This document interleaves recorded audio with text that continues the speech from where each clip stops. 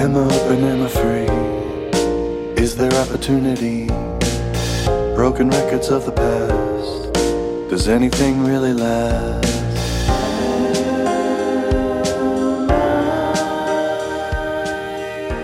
And welcome to episode 73 of the Romantic About Baseball podcast. I am your host, Adam C. McKinnon. My co-host, Jim Passon Jr., is on assignment trying to find out if Max Scherzer's Porsche was actually paid for by Dick Monfort.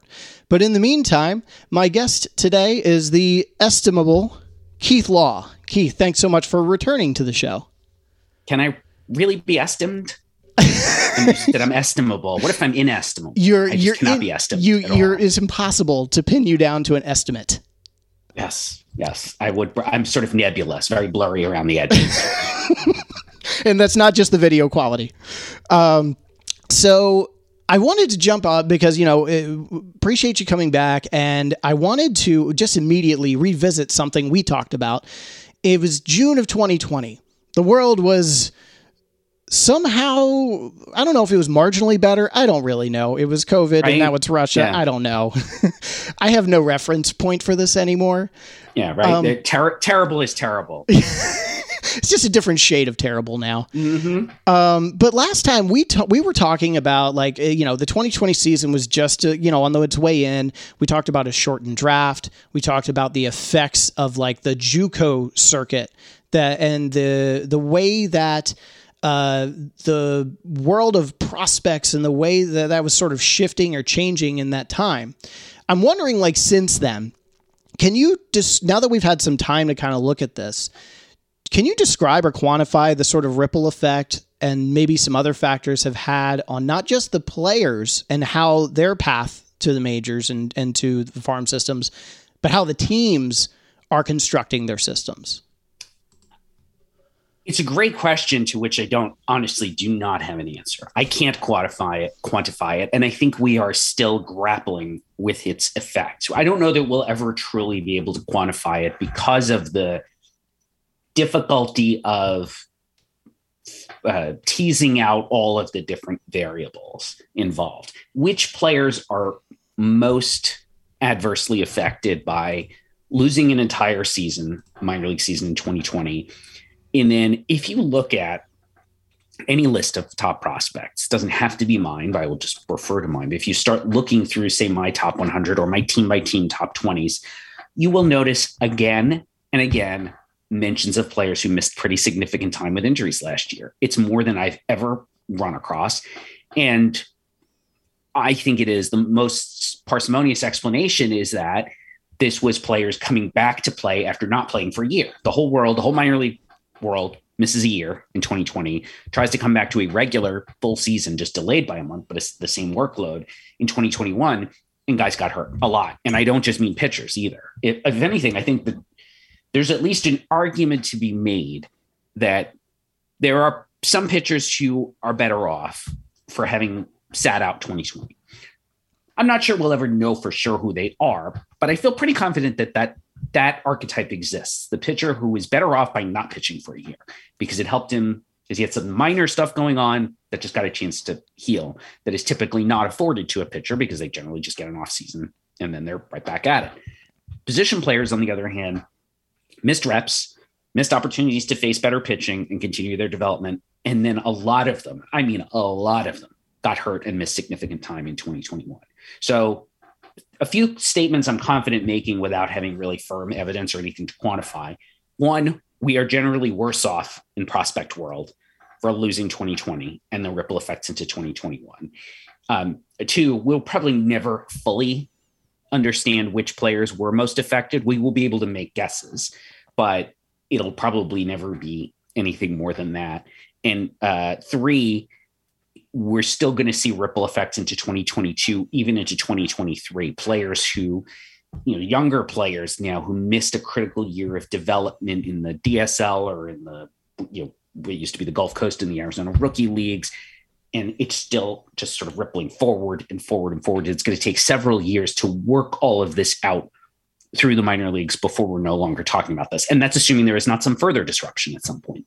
Right. And it's And I can appreciate that, because when we talk about prospects, we are literally guessing. We're betting on the hypotheticals in some ways. We have data to back it up and make educated guesses, but really we are just betting on the hypotheticals. So how do you think teams are factoring that in? How do you think like teams that are on the sort of rebuilding track, or teams that maybe are, I'll take the Rockies as an example, because why not use the Rockies as an example for something like this? Why not? Yeah. Teams that like have really we're hoping to turn a corner or start a rebuilding process, something like that. How do you think teams are going to react to this sort of thing?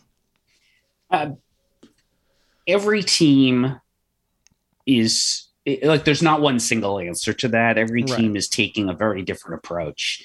And I say is taking because, again, this is sort of ongoing, right? Every team had its own approach during the pandemic to how to deal with players that they couldn't see. They were just talking to players basically over Zoom, having players, many teams had players try to record stuff and send it for coaches to be able to see, to try to work with them. Some teams were able to have kind of limited instructional leagues in the fall of 2020. Now, I will say in 2021, you started to see more of a return to teams' typical development paths. Not every team does instructs, not every team works with players the same way, but I think it's pretty, I hope I'm being accurate in saying that most teams operated in 2021 like it was a regular year, that other than shifting the minor league calendar by 1 month, they essentially acted like this is a regular minor league season, because what is the possible blueprint for dealing with a lost season? I'm not sure I would have known. Do you say, well, we're going to try to give players extra time off because they're going to get hurt more? I mean, maybe some teams did that and it didn't help, but I don't think we really know that for sure anyway. Many of these injuries we're talking about were very acute injuries. A player Corbin Carroll blows out his shoulder on one swing, giving him time in the first week of the season, giving him time off, had done anything? I highly doubt it. Travis Swaggerty, I think, dislocated his non-throwing shoulder diving back into a base.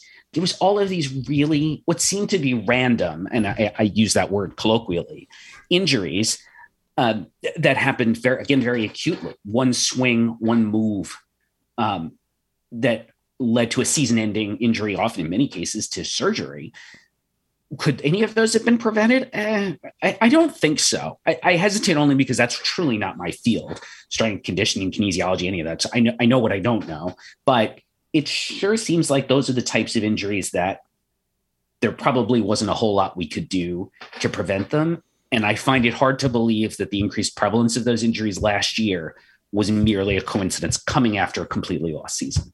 Yeah, I agree with you. I think what I'm curious to see is, for a long time there was the stock up on pitchers, just quantity of arms and go for the high upside players. And like what you were talking about, this lost season has kind of, I wonder if it's forced a sort of reevaluation on the strategic element of how teams construct these rosters, if they go particular heavy or not, I think, I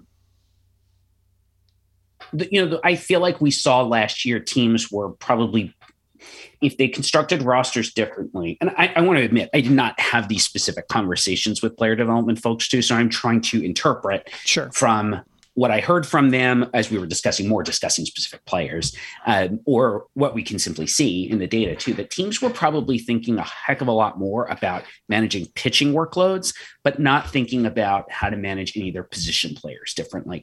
And that's not a criticism. I honestly don't know what I would have done in their shoes, what I would have done differently to try to reduce injuries to position players. Teams did give players days off a lot. If you look at players who played most of the season, you pull up game logs, you realize, no, actually they did sit guys quite a bit. I would go to games quite a bit last year and often show up and, so-and-so's not playing. Dylan Dingler was not playing the time I went up to Erie.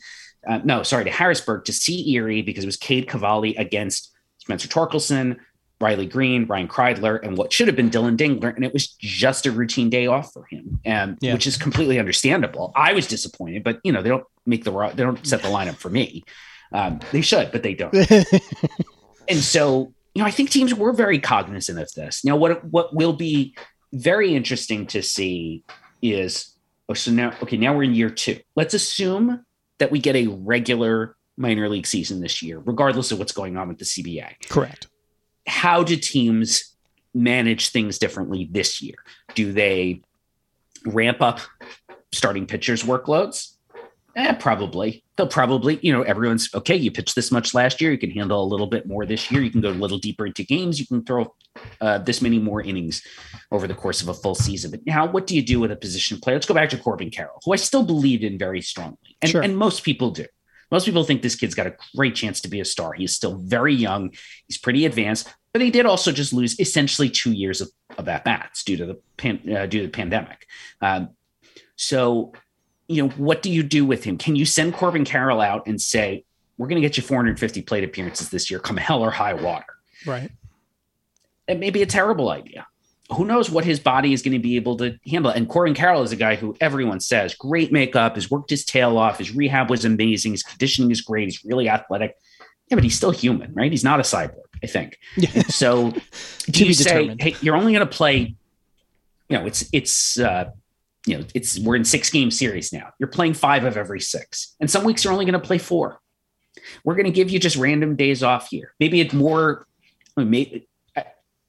rather than say maybe, let me say this. One thing I would counsel in those situations, nobody's asking me, I don't work in player development, but if somebody said, hey, what would you do about this? You know what I would do for a player like Carroll, who I know is not getting to the big leagues this year, and that's not an indictment of his talent. He's just never played. Right. But I would say our plan, you're going to play 4 games one week, 5 games the next, 4, 5, 4, 5, more or less, depending on how you feel. But the plan is to have you then go accumulate more at-bats, either in the Arizona Fall League or in one of the winter leagues. I don't care which one, right? We'll send you to, Puerto Rico. Dominican is probably the worst one just because it's so competitive at this point. Right. But, Puerto Rico, Colombia's got actually a decent little winter league. It's not talked about as much, but the point is to just get a guy more reps. Send him to one of those just so he can continue playing, continue to get at-bats against even decent caliber pitching, continue to get game experience, and continue to work on essentially strength and conditioning, right? So that you're better equipped to handle a full season in 2023. Because I would look at Carroll as somebody who should debut in 23 if he gets in a full season and performs the way I expect. So instead of looking at this as a 6-month challenge, April 1st to, or I guess maybe let's say mid-March to mid-September, if you count minor league spring training, look at it as a 9-month challenge from mid-March, whenever minor league games start, through some kind of fall or winter league, so that you're trying to get him basically the same quantity of at-bats or plate appearances, but spreading it over a longer period of time. That's just my outside opinion. It's forcing a different, what the takeaway from this is, what I'm getting is that it's just forcing people to adapt to different timelines. Yeah. And I think about that from a broader perspective too. When you with your farm system rankings, your prospect rankings. For me, it's all must read content. Don't get me wrong, but for me, the farm system rankings are always what I gravitate towards because I like to think in the bigger picture.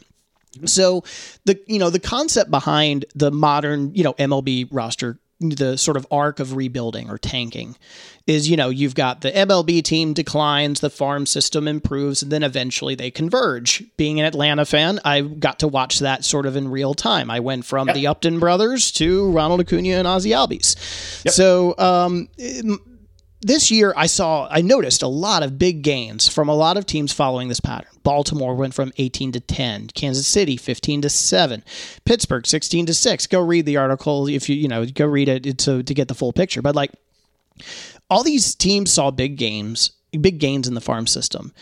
Of all of those teams, though, to me, Baltimore seems to have the most factors against it to sort of meet that convergence. And to me, it has more to do with factors outside of their control because they're in the AL East more so than anything else to deliver on the precedents that Atlanta and Houston set. So is there anything other than that with those teams or teams that you saw make big gains that are red flags to you that maybe this may be the highest risk team to deliver on that convergence? Yeah, Baltimore's just an interesting case. And, a lot of Orioles fans have sort of been vocal in saying, I ranked them too low, which to me is always just really, okay, so you've studied the other 29 systems too. Yes, clearly. You got this. You hate their team, right? You hate the Orioles. Yeah. I mean, it's just, I could talk about the cult of the amateur for forever. You could disagree, but anyone can disagree with what I say. Right. But the question is, have you looked at all systems deep with the depth, spoken to the number of people that I've spoken to, and hey, look, Eric Longenhagen and Kylie McDaniel, and we're all doing the same thing. We're going to come to different conclusions because we have different processes, different philosophies. We talk to different people, right? But the people who come in, you can't forum shop. Well, I'm a fan of the New York Mammoths, and Fangraphs said the New York Mammoths have the second best farm system. And you said they have the fifth best farm system. So you're an idiot. Like, clearly. Okay. We're not having a conversation right. Here at that point, right? We've precluded any chance of a civil debate at that point. But to get back to the Orioles, I think there are three big factors to keep in mind. The one you mentioned, that they've just got a competitive disadvantage that basically no other team, I guess, other than Tampa Bay, really faces. Mm-hmm.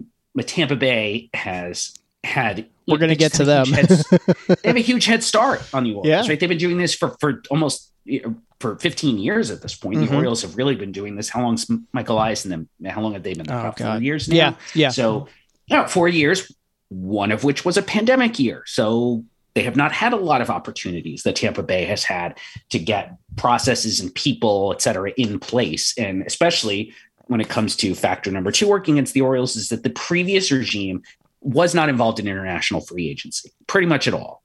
Mm-hmm. They might send one guy a year and it would always be just one sort of real outlier, but they just weren't boots on the ground very much in terms of just being present in these markets to be able to cultivate the relationships and find. Unfortunately, you have to start evaluating players when they're as young as 10 years old in these in international markets, but countries that are not subject to the major league draft. Correct. And so there's a huge lag. Elias and company are now getting involved and are now signing players there. They just signed, I think, their second significant class of prospects in international free agency. So their first class will be 18 years old this year. They are just starting to impact the system. Maybe next year, for the first time, we will see teenagers that the Elias front office signed as international free agents who then get far enough in their development to make the Orioles top 20. That has not happened in a really long time. And that is not a criticism of the current regime. If anything, it's a criticism of the previous regime and of ownership's decision not to be involved in that. But you can't look at that and say, no, the farm system's fine, even though the way that major league teams get something like 30 to 40% of their talent, the Orioles just eschewed that entirely.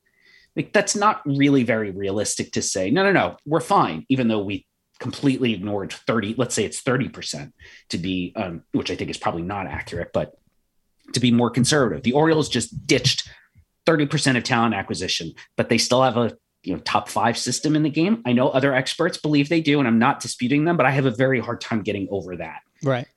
That lack. And the other thing that's hurting the system, I did a Q&A with Dan Connolly, which subscribers to The Athletic can read, where we talked a little bit more about this.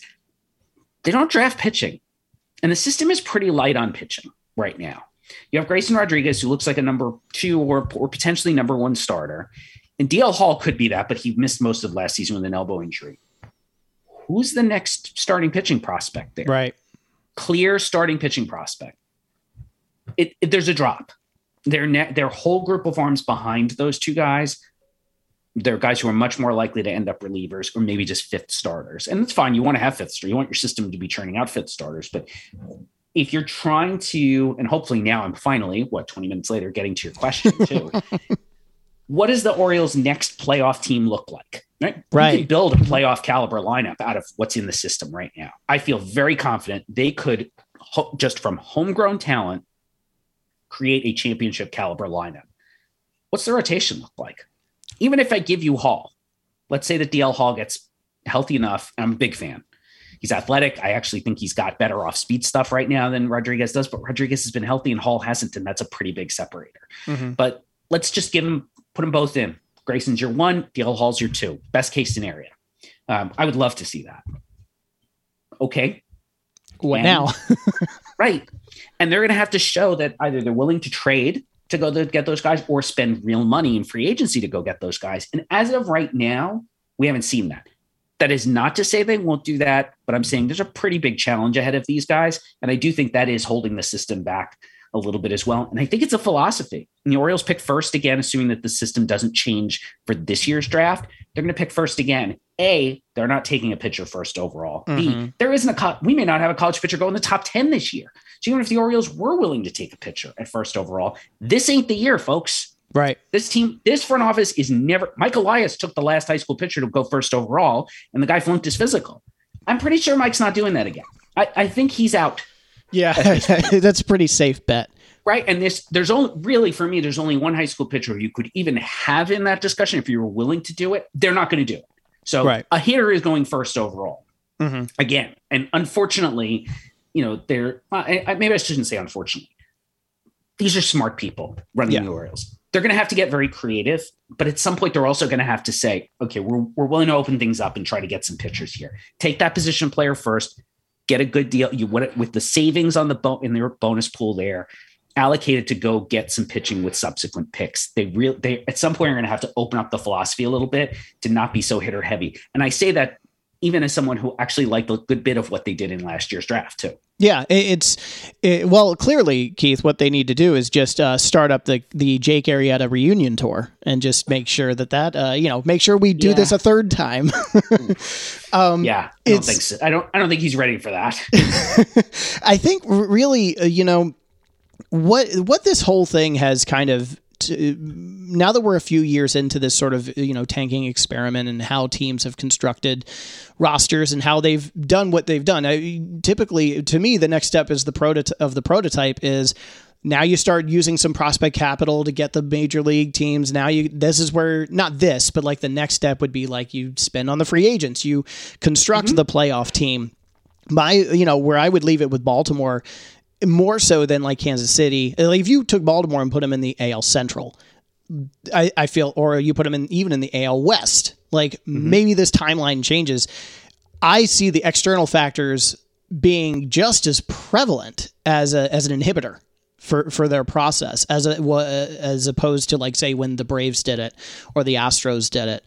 There were good teams, but the Braves also had the Phillies in their division, and that's in the Mets, and so that's all you need to say about that, right? And to be clear, I know you know this, but for listeners, I am not ranking the teams based on when I do the farm system rankings. It's based solely on what talent is currently in the system. Yes, that's all that I'm considering, and I don't consider players who graduated. I don't consider the competition in the division. I'm not considering it. Some people said, yeah, but the Orioles or the Mets have 2 first-round picks this year. What about that talent? Great. When they make those picks and sign those players and they're in the system, the rankings will change accordingly. Right. Imagine if you ranked the Philly system with Mark Apple. You know what I mean? Oh yeah. Right.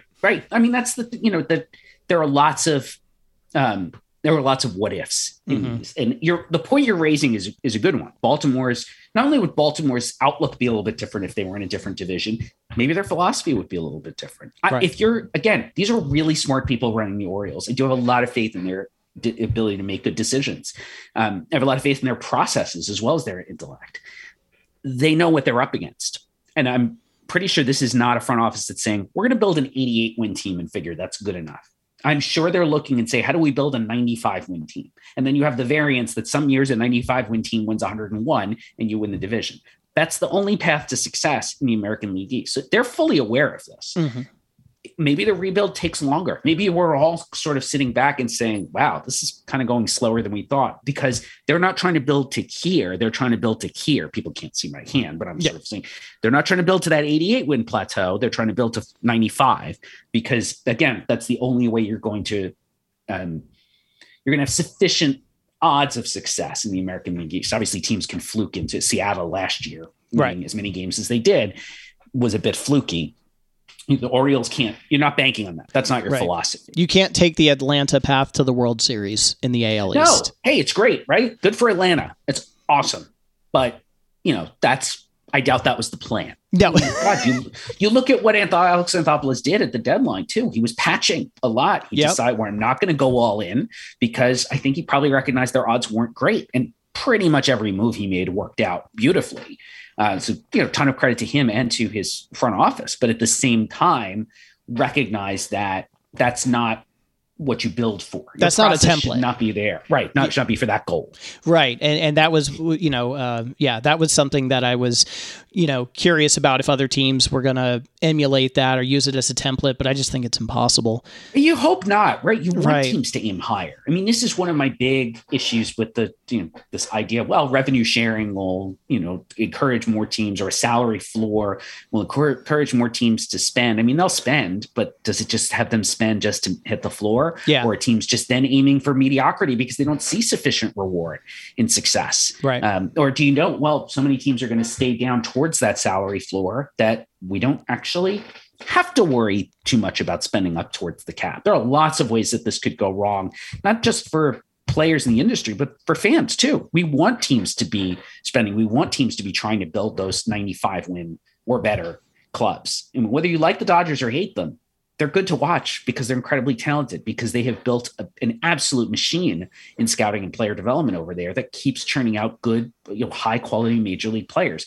That makes them a better club. And yeah, it makes it really hard for the Padres to potentially catch them, but it does make for better baseball on the field.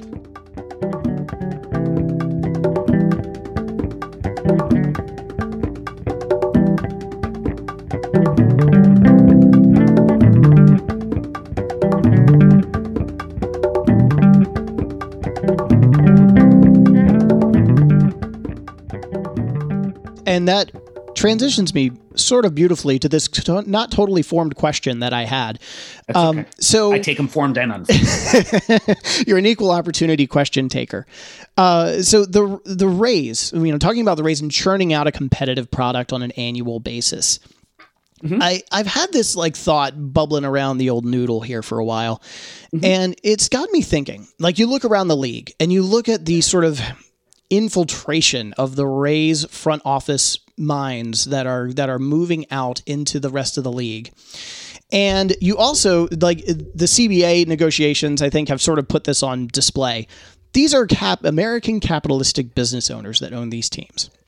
They are looking at Tampa and saying, oh, I can have a competitive product for less money. Now, getting to the heart of the question here, on one hand, the Rays have accomplished an incredible thing in the way that they quantify, the way they analyze. They've sort of made a step forward. Mm-hmm. You know what I mean? Is it a Pandora's box, though? Are we going to be looking at teams that see this as owners, business owners, and they say, well, they did it for less and got more, so I'm going to take one of their people and I'm going to emulate this? Could we, in 10 years from now, could we be looking around at half of the MLB teams operating and justifying operation like this? Yes. So, yes. I guess, could you say, quietly, are the Rays becoming one of the most influential teams in baseball that way? Everyone's aware of what the Rays are doing. Right. There's definitely, and I know of situations where obviously we've had people leave the Rays to go to other front offices. And I think Matt Arnold in Milwaukee, James Click in Houston, Chaim Bloom now running Boston. He should have been running the Mets, but they had to go hire the agent guy instead. Okay. How'd that work out for you guys? Yep. So clearly they're looking. Other owners are aware of what's happening. There are two things that would probably slow this. First of all, what the Rays are doing is more effective because not as many teams are following their template. Mm-hmm. And the Rays people would tell you first and foremost, that we're only doing this because we have to. They would love to be able to spend some more money, retain some more of their players. Andrew Friedman got the opportunity to do it and did it. And won a World Series, right? Yep. Good for him. So there is that. Also, I think the thing that people tend to forget with the Rays, or maybe people just on the outside aren't as aware too, the Rays spend money on people. The Rays and the Dodgers, one thing that those two have in common, not a shock, they have an executive in common, is they have built processes around people. They are both highly integrated, very people-centric organizations where you talk to people who work in baseball operations for either of those clubs. They're not the only ones, but they do have something in common. So that's why I'm bringing them up. They have a much stronger process that is built around their people, and it takes a long time to hire those people and get them integrated into your system and into your philosophy. And it takes some money, and you're probably going to hire some people who maybe don't quite work out, or it's at least going to, or, they come in and it takes them a few years to get acclimated to it. You don't build that overnight. And somebody who tries to hire an executive from the Rays to be, to say, well, come create Tampa Bay North, it's not that quick. And it's probably not that easy either. Right. It's not just one person, it's a system. And I think that's what got me thinking about it. Okay, it's not just an executive, it's an entire mindset. It's an entire way of looking at building teams and running a business. And it just came to me where I was just like, what if in 10 years we're looking back at this and we say, those scrappy Rays with their farm system and everything, all of a sudden now everyone, it's almost like the Rays become a farm system for front offices. And that's kind of concerning in a way. I know it makes me wonder sometimes, if that's the way we're going to run teams, you can't tell me an owner is not going to look at that and say, down the road, when these processes and when these people get put into place, they're not going to look and say, oh, wait a second, I can do this for less money. And that's going to have a negative effect on players going forward. Yes. What you've outlined is a concern I have with a system that has a salary cap and floor, which is that you'll actually have more of a drift down over time towards the floor. Yep. Because revenue sharing, which already makes it very profitable to not run a good team. People forget that these are still, it's a profit motive industry, right? The owners are not in this to lose money. Some owners are willing to do so, but the majority are not, especially now. And so, yeah, I do worry about that. And I worry about that in the context of the new, whatever comes into the new CBA. Mm-hmm. And we'll just have to see what is in the new CBA. Right. And hopefully it addresses some of those potential concerns. But yeah, I think that what we know economically about what happens when you have salary caps and floors is probably going to end up being a downward pressure on salaries. It's probably not going to address the bigger issue of players at the bottom just aren't making enough money right now, not relative to what they're actually worth. And so, yeah, I think these are valid concerns. You could actually absolutely see teams trying to do this. Now, what that could do is create some short-term incentives for the team that says, well, if everyone else is only going to spend $60 million on their payroll, if I spend 75, maybe I'll have the best team in the division. There is some of that back and forth as well. So I'm not trying to paint some dystopian picture where everybody's spending the absolute least, but I do think that it is worth considering that a system like that could create more Tampa Bay-like teams, not in the sense that they're doing anything wrong, because they're not. It's more that they're doing it out of necessity, where you could have other teams doing it out of desire, basically, to just not spend money. Not necessity. Right. So I want to leave on a positive note. What do you think for when we do get Major League Baseball this season? Mm-hmm. What do you think is, fast forward to the end of the season, and not a prediction, but what do you think is something that we're going to take away? You see the story developing, and you could see this happening as your biggest takeaway from the end of this season, whether it be on the field, whether it be off the field. What do you think we're going to be talking about in, the off season next year? Oh, that's a great question. I haven't given that any thought at all. Everything is so wrapped up. I'm so focused on necessity, right? The necessities of now, right? I just finished the prospect rankings. Now the draft has started. Oh, we don't have a CBA. Are we going to get anywhere? Mm-hmm. Are we going to get, what kind of season are we going to get? I'd rather be an optimist that we're going to that we're going to get a full enough season and a World Series and a good outcome. I fear that we're going to have expanded playoffs, and that's going to end up being dominating a lot of the concerns. Yeah. My real hope is that what we get to by next off season is that the conversation has largely turned back to the tremendous amount of young talent there is in baseball. And hopefully that young talent gets more fairly paid in the next CBA, but the young players in the major leagues are just so good. They're better than ever. They're constantly improving. And I think that's only going to continue to be so. We're going to see a lot of these guys at the top of my prospect list hit the majors this year. Shame on the Orioles if Adley Rutschman doesn't get 400 at-bats in the major leagues this year, barring injury, obviously.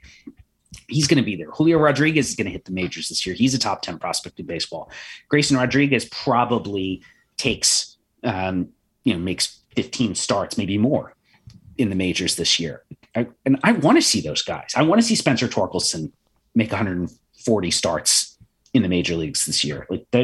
There's guys coming very quickly. And I hope that health and a full schedule and maybe some changes to the service time rules, I hope that allows us to see more of these players sooner, that we see less service time manipulation going forward. So I want to end with hope, despite the fact that I'm pretty cynical about owners' motives.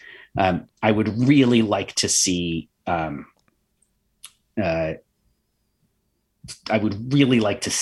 more of the conversation around the tremendous talent that there is in baseball. Awesome. Well, I feel like that's about as positive as we can get here and aspirational. So I'm going to leave it there. Keith, thank you so much for coming on. Anyone who is an Athletic subscriber, you should absolutely read all of the rankings and the articles that Keith writes. Also, his latest book, The Inside Game.